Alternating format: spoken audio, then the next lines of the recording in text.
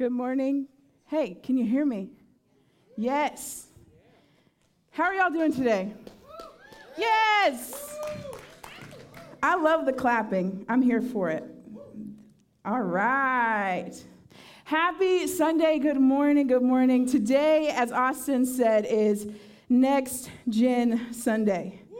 We are a church, a part of a global movement that believes in the next generation. We believe in raising up people to reach the next generation because I am young, okay? I don't care what anybody says.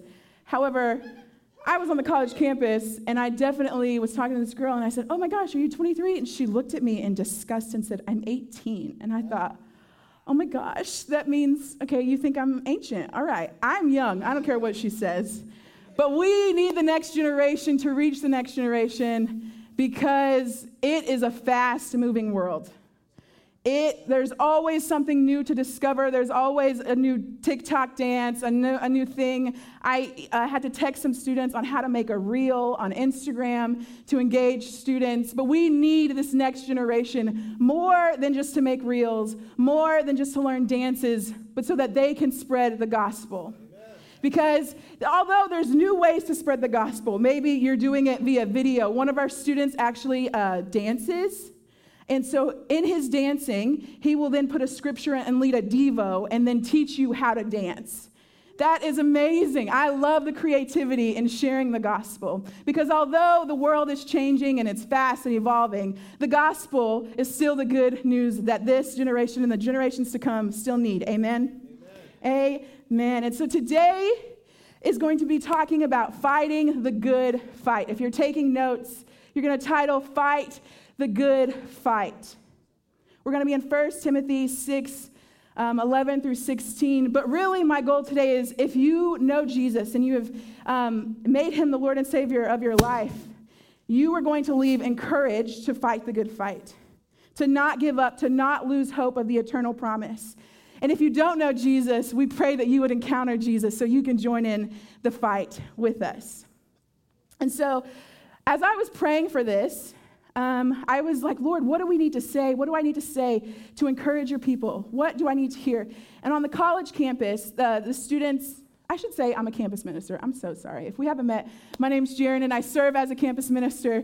So I go on the college campus, and I meet students, and then I engage them with the purpose of sharing the gospel in hopes that we would train them up to learn how to disciple, make disciples. And so we have a saying in Every Nation, ENC, honor God, make disciples. And so that's what I get to do. And on the college campus, because it's opened up, and although they're online, they're still going to campus, we met a girl and began to talk to her. And I said, hey, do you have any religious affiliation? And she said, no. I don't like Christians because you're a bunch of hypocrites. And she began to say all of these things about Christianity. And she began to say all of the things about God's people. And so as I encountered her, and then I met people, Christians who were struggling to learning the gospel, to walking that out, I thought, man, we got to be empowered to fight the good fight of faith, to hold on to what God has said, but also to be a witness to those around us. So when I meet a girl like that, I can say, what hypocrites have you been around? And can I show you a lifestyle of change? Can I show you that I do not live to be a hypocrite, but live to be like Christ? And so the hope is that we would all say that at the end of today. So 1 Timothy 6, 11 through 16. The background of this this book, is that Paul is writing to Timothy. Paul is one of the strong men of faith, and we love Paul, and he is getting ready to die. Not because of old age, not because of sickness, but because of his faith, because of the gospel. And what's beautiful is that we see Paul not shy away and tell Timothy, hey, run, you're going to lose your life for this. But he tells Timothy that it is worth it, that dying for the gospel, for his faith, is worth it. And that's not just for Timothy, but it's also for you and for me. Living a life for Christ, even dying for Christ. If you are brothers and sisters overseas in the Middle East, they are dying for Christ, and they're listening to the words and going, it's worth it. So let's read Verse 11 says, "But as for you, O man of God, flee these things, pursue righteousness, godliness, faith and love, steadfastness and gentleness. Fight the good fight of faith. Take hold of the eternal life to which you were called and about to which you made the good confession in the presence of many witnesses. I charge you in the presence of God, who gives life to all these things, and of Christ Jesus, who in his testimony before Pontius Pilate made the good confession, to keep the commandment unstained and free from reproach until the appearing of our Lord Jesus Christ, which he will display at the proper time, he who is the blessed and only sovereign, the King of kings and the Lord of lords, who alone has immortality, who dwells in unapproachable light, whom no one has ever seen or can see. To him be honor and eternal dominion. Amen." Will you pray with me? Lord, we are grateful for today. We are grateful that you have brought us here to learn how to fight the good fight. Lord, I thank you for the people here that are weary. I thank you for the people here that do not know you. But we pray that, Holy Spirit, you would come and lift us up. Will you refill us, recharge us so we can go out into the world, fight the good fight of faith. And for those who don't know you, would you encounter them long before my words, Lord? Would you move in their heart? We pray that you would meet us here. Amen. So last month, I was watching a movie. I'm not a rom-com. Does anybody here love rom-coms? Show of hands. Okay, rom-com is a romantic comedy. I learned that, and I really like rom-com. But I'm not a fan of the actual genre, but every now and then I want to cry, so I'll put it on. So I Google search what cute romantic movies. And so I find one, and I start watching it, and I'm like, man, this is kind of boring. Okay, so I'm going to stick with it. And I'm watching, I'm invested. And the premise of how it got me is that this couple falls in love. They fall in love, and then he finds out, they get engaged. He finds out he has cancer. They cancel the engagement.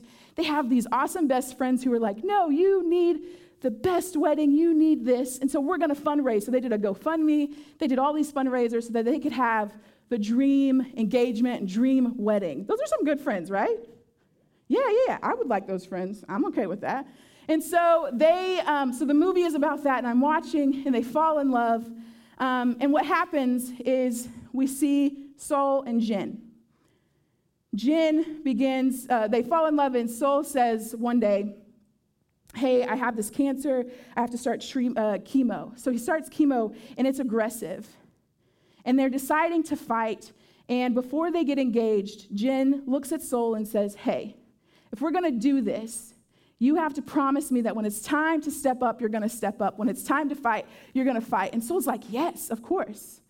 Fast forward to him having to go to the hospital, get a tumor removed, and everything is fine. Weeks later, they find out that the cancer comes back aggressive, and they have to start chemo. So he begins chemo, and he starts to lose his taste.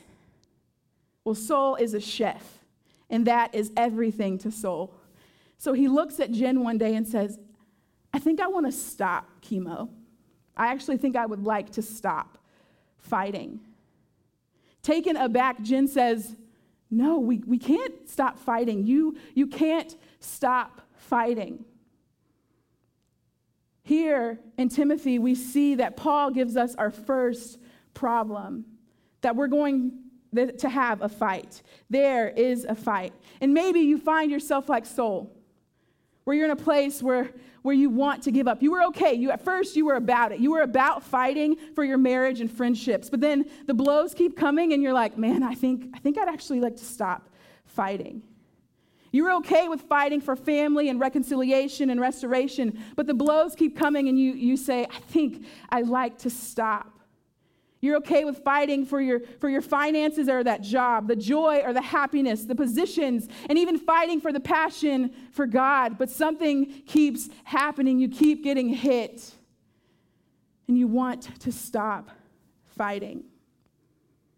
A beautiful moment that happens in the movie, and this is what got me. This is why I say, hey, I think I actually like this movie, was that Jen ends up leaving.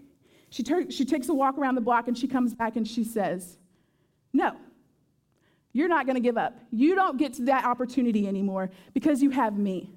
We're not going to give up. We're not going to stop fighting. And she reminds him that it's not just fighting for your taste, fighting to be a chef, but it's fighting for your life.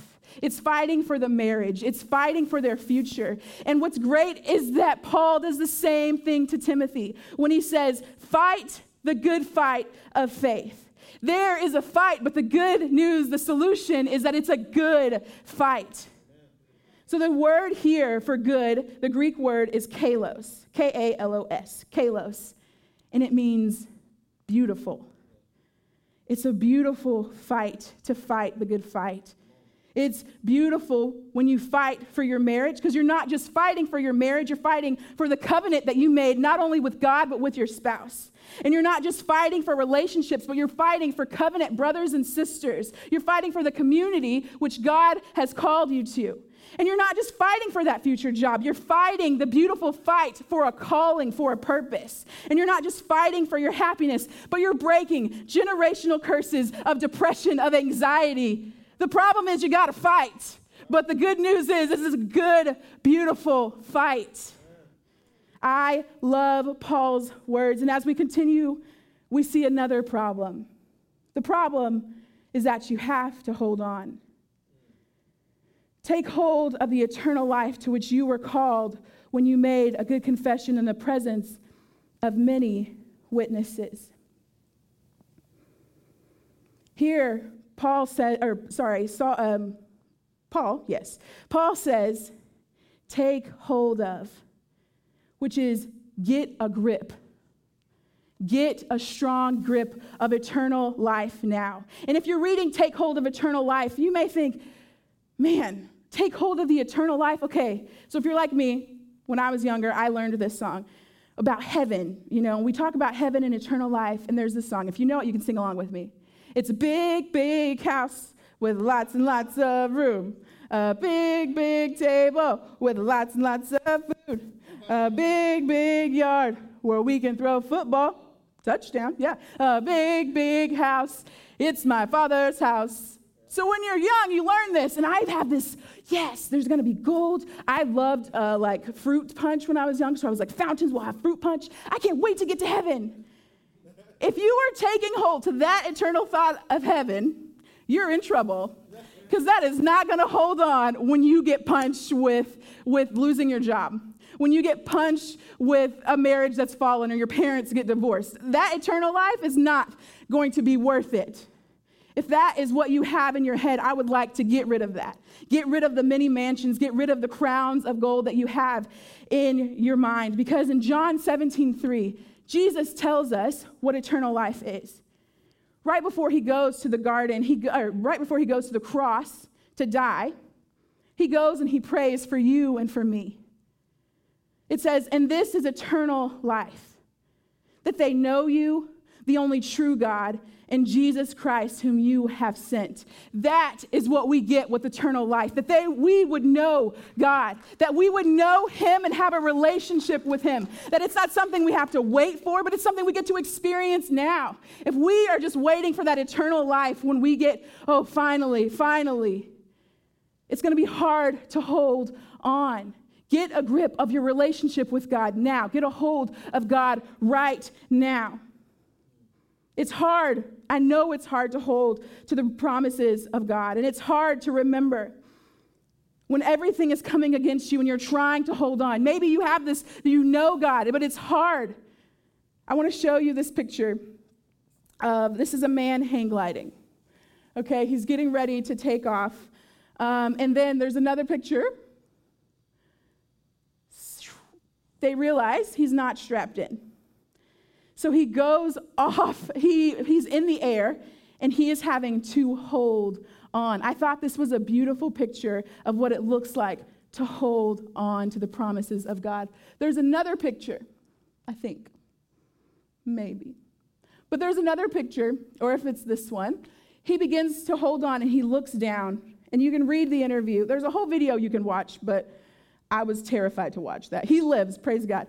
But he is looking down. He looks down and says, this is it. I'm going to die. I'm here on vacation with my wife. This is my first time hang gliding. I'm going to die. I can't hold on for much longer. But if you look a little closely, you see that this pilot has his hand on him. He begins to hold on to him. So the problem may be that you have to hold on, but the solution is that you're not holding on alone. Verse 12 says, take hold of the eternal life. Yes, to which you were called when you made your good confession in the presence of many witnesses. You are not alone. Paul reminds Timothy that the good confession, the confession that Jesus is the Lord of his life, the confession that Jesus is the Messiah, the confession that Jesus has overcome every sin, shame, guilt, everything in the world was made in the presence of many witnesses. If you are here today and you gave your life to Jesus, you did so in the presence of somebody.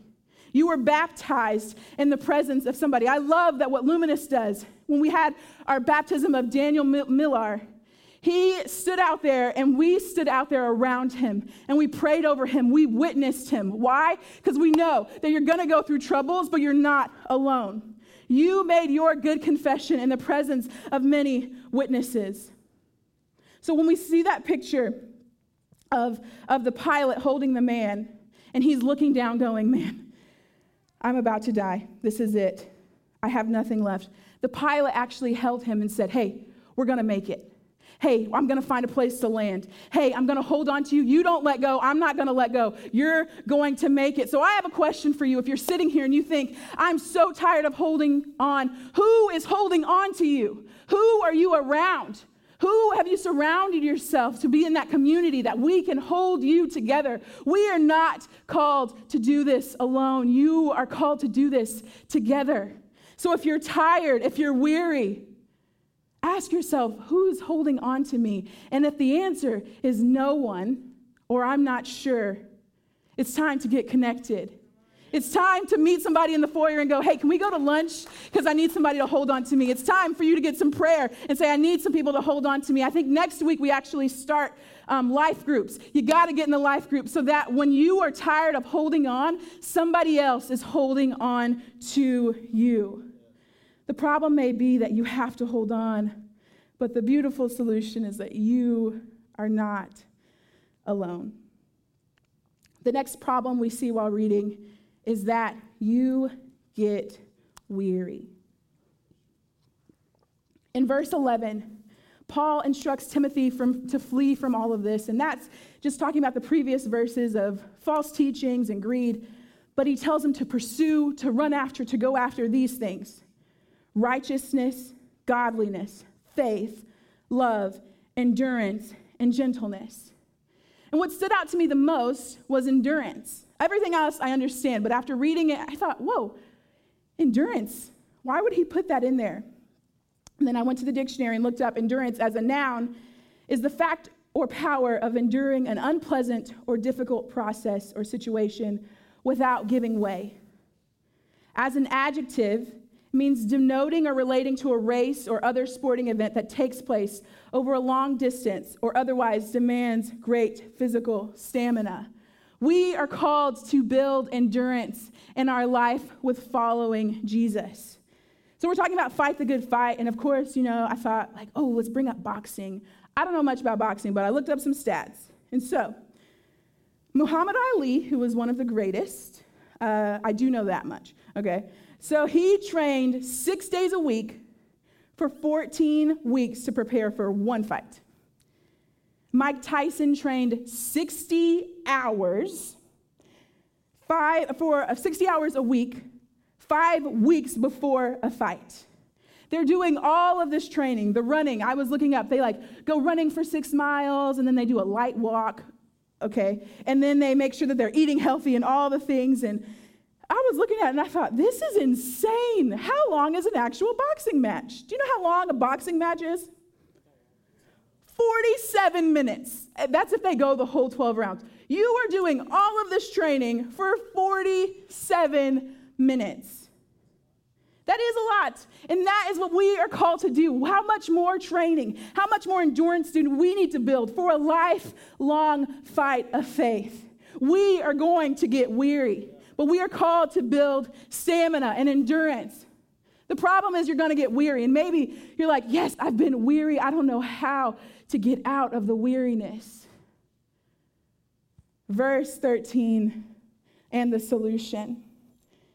In the sight of a God who gives life to everything. God gives life to everything. The problem is that we are going to get weary. But you have a God who desires to give you life. So are you tired? Are you weary? Are you waking up and giving everything you have day in and day out and finding yourself not being able to hold on, finding yourself not being able to go on? Fight the good fight because you haven't gone to God who gives life. God is our solution. He longs to give you energy and life and stamina to continue on. He reminds us how to fight the good fight. He is the one that sustains us. Just like in boxing rings, when they ding that bell to signify, thank you, that the round is over. So you have these two boxers. If you've never watched a match, they fight, they come in, they fight for 3 minutes, and then there's a bell, and they go to their separate corners. And in those corners, they meet with their trainers. And there they get cleaned up. They see if there's any bleeding, any of that stuff, and they get talked to. Hey, you have to move a little faster. You got to bob here, weave here. Hey, you need to strike here. And they get this refilling so that they can go out for another 3 minutes. And then the same thing happens. They begin to fight, and they go back into their respective corners. We are called to do that same thing. And I love that when I picture that, and I picture God as our trainer.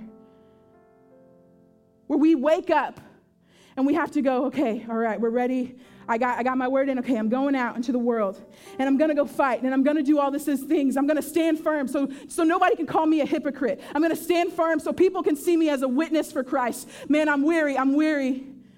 Are you listening to the dinging bell to remind you to go back to God to get your life? Are you waiting for that dinging bell to come back the next morning? You do not have to wait. We are not called to wait. 3 minutes, they fight, and then they go back. The Bible talks about never ceasing in your prayer. Why? Because it's a fight. 47 minutes for them, a lifetime for us. And God calls us to go to our corners. And it's not so he can tell us, hey, you're not doing well here. You're not doing this here. No, I don't know. If you hear that voice, that is not the voice of God. Because my God says, hey, daughter, I need you to stand up firm. Hey, daughter, I need you to bob here and weave here. Hey, follow me. Follow me. Keep your eyes on me. My God never says, hey, you missed that. Hey, you missed that too. Yeah. If that's the God you hear, I want to tell you that is a lie from the enemy. That is a lie to distract you from your purpose, your plan, your calling. You got to fight to get that time with the Lord. You have to go to him daily, moment to moment. How do you do that? Man, you take a Sabbath.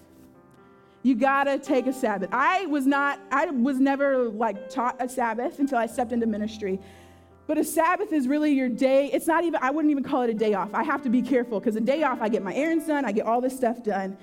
But a Sabbath is made so you can take time with God. And he reminds you, he refreshes you, and you're reminded that I am something even if I'm not productive. I am someone even if I'm not doing all of the errands. I just need a moment to rest with you, God. I need a moment to be encouraged by you, God. You got to take a Sabbath. If you're college, I remember when I was in college and I worked 2 jobs and I thought, I don't have time for a Sabbath. Craig Rochelle, who's a pastor in Oklahoma, I believe, he said last week, this is controversial, but you have time for what you make time for. And that is so true. If you wanted a day off, because if you wanted to watch Netflix, you make time to do that. If you wanted to make sure that you could go to the mall, you make time to do that. We have to make time to spend time with the Lord, not just so we can check something off, not just so we can, I did that, make it Instagram pretty. No, it's so that we can be refreshed, ready to fight, to go after him. So a Sabbath, man, there's a book called The Art of Rest. We'll get that. You got to get that so you can learn how to Sabbath. And are you spending time with God? Not just in your car and on your way to drop the kids off or on your way to class. Let me put my AirPods in, make sure I get my worship song in because I got a test in a minute. I'm going to go. But are you sitting with him and making the space so that you can hear him and he can hear your heart and you can connect with him? Are you worshiping God for who he is? Not because you need him another day, not because you need him to do something for you, because you need him to sustain you. God, you are worthy. God, you are holy. God, you are almighty. If you say these things, you begin to get refreshed yourself. You got to spend time with God. How do we fight the good fight, church? We go to our corner and we meet with God. We meet with him and he gives us instruction on how to fight. Because specifically, you're going to need to know, how do I fight this fight? If you go to him, he will instruct you. You got to get up and commit to fight the good fight. Waking up and going, I'm going to fight today. I'm going to choose to fight. I'm going to choose to forgive this person. I'm going to choose to love this person. I'm going to fight. I'm going to fight. And moment to moment, maybe you have to remind yourself, hey, I'm going to fight. No, I'm not putting it down. I'm going to fight. And you have to hold on to eternal life. I saw this meme that was two people running. And so this is 2020, and this is 22. And it said, me still processing 2020 and 2022 in 4 months. And I thought, oh my gosh, that's me. I'm still processing this last year of heartache and my emotions being everywhere. But last year, you may have had a good year, honestly, and if you did, that's awesome. If you got to spend more time with your family, I love that. This is not me being negative Nancy, but last year was so hard. And I had a moment, so I've been doing campus ministry for 3.5 years, and I love campus ministry. I love being able to connect students to Jesus. What got me into campus ministry was in 2011, I had just graduated high school, and Pastor Ben was my college pastor, and he invited me somewhere to our regional retreat. So I go with students from all over Texas. It's like 300-400 students, and I begin to look, and there's these 20-year-olds worshiping Jesus. And I thought, wow, that's so amazing. I thought you had to wait till you were older. Honestly, that was my mindset. And so when I saw that you could do it right now, I said, I want to do that. I want to help students. I want to help young people discover their love for Jesus. And so I got involved, and I came here to help start the church, and I was doing all this stuff. But last year, there was a moment that I wanted to give up. I wrote an email. I talked to my mom. I was talking to all kinds of people going, I don't know if I can do this. As a campus minister and as me just trying to work and walk in my confidence and obedience and what God has called me, when it comes to standing up for things, I get shy.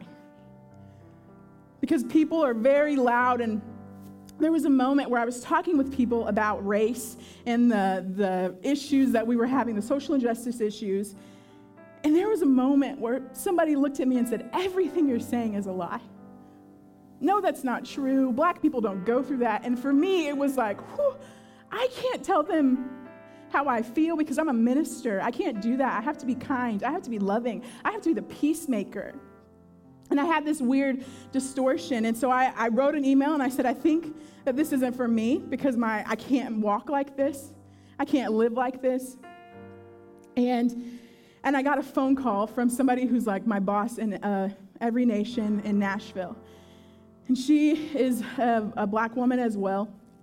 And she called me and she said, hey, I know that it's hard. And you can quit. That is an option. But I want to remind you why you can't quit, why you shouldn't quit.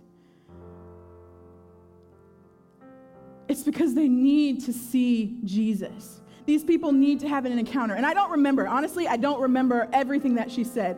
But what clicked with me was that it wasn't about me anymore.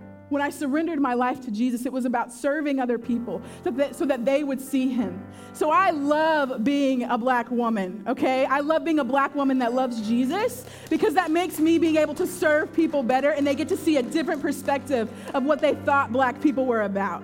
They thought that they were one way, but no, we love the Lord, and that we can get down, and that we can have so much fun, and all of these things. And I began to have more interactions with people after that conversation. I had an interaction with that same person, and the relationship just built. And she began to say, man, I'm so glad you're in my life. I'm so glad that you are here. I had a moment on that phone call with my friend where she said, hey, I know you're tired and weary from holding on, but I'm going to hold on to you, and I'm going to remind you why you have to stay here. So she was a great pivotal moment of just the reminder of that. If I can't hold on because I'm trying to fight the good fight, I can't hold on, but she's going to hold on for me. She's going to remind me that she's going to push me to my corner so I can be with Jesus. And so I went to Jesus, and I went to my corner, and I said, God, I need to be refreshed. God, I need to be reminded of your good news. I need to be reminded of why I'm here. I need to be reminded of my purpose. And so now I can get back in the ring, and I can fight. I can live this life ready for whatever comes at me because I have people holding on to me, because I remember the fight, the good fight of faith. We're going to take a moment, and this may be awkward for you, but we're going to take a moment where we're going to walk out our faith. We're going to activate our faith. We're going to fight the good fight with this. If you are weary, if you're tired, if you've been holding on and you need some strength, will you stand? I want to pray for you. If you need an encouragement, you need a refreshing from God, will you stand? Because I want to pray for you. Jesus, we thank you for your people. We thank you that you give us strength to fight the good fight. We thank you that you give us the ability to fight the good fight. You alone sustain us, God. You are the life that gives life to everything. So I just ask right now that you would refresh your people right now, Jesus. That you would give an extra pouring out on your people who are weary, Father. Would we be a church that holds one another up? Would they get involved in a community, Father? Lord, would you refresh us from heartache? Would you give us the ability to fight the good fight so we could be a witness in our classrooms, on the campus, in the workforce, in our families, Jesus? In your name I pray. Amen. And so if you're listening today, I also want to pray for you if you would like the good confession. If you hear about the fighting, you hear about this, and you say, everybody can stand, sorry. If everybody wants to stand, we're going to close out. But you heard about the good confession. You heard about this life. You hear about this and you say, I want that. This is the good news. That we live in a fallen, broken world. That Jesus would look down and say, I need to save them. They need a Savior. So Jesus would come. He would step off of his throne, and he would embark in a world that hated him. He would live a perfect, sinless life, but he would die a death that was for you and for me, because we are broken, but Jesus himself was whole as God's Son. So he died on the cross, paying the debt for you and I. He was buried, and 3 days later he would rise again, proving that he was the Son of God. But when he died, he took on the guilt, the shame, your sin, everything that you would go through. And when he rose from the dead, he proved that he is the ultimate overcomer. He now sits on the right hand of God, and we worship him for who he is. He did all of this so that we could have a relationship, so that we would know God and know Jesus. All you have to do is believe in your heart, confess with your mouth, and the presence of many witnesses. When this happens, it's solidified your relationship with Jesus. So if you want to do that, we are going to pray this prayer. So with every head bowed, every eye closed, you would just repeat after me. Jesus, thank you for coming to save me. I am a sinner. I have fallen short, and I'm in need of a Savior. Thank you for dying for my sins and raising again, proving that you are the Son of God. Today, I give you my life in return for all of you. Jesus, we thank you for today. We thank you for your goodness, for your mercy that follows us, God. We thank you that you delight in your children. We praise you for the people that said yes to you, God. We thank you so much that you see us, that you are with us, that you fight with us and for us. God, I pray that today we would be encouraged to not give up, to hold on and find those who are holding us up, and to always go after you to give us life and to sustain us, Lord. We thank you for who you are. We thank you, Jesus. In your name I pray. Amen.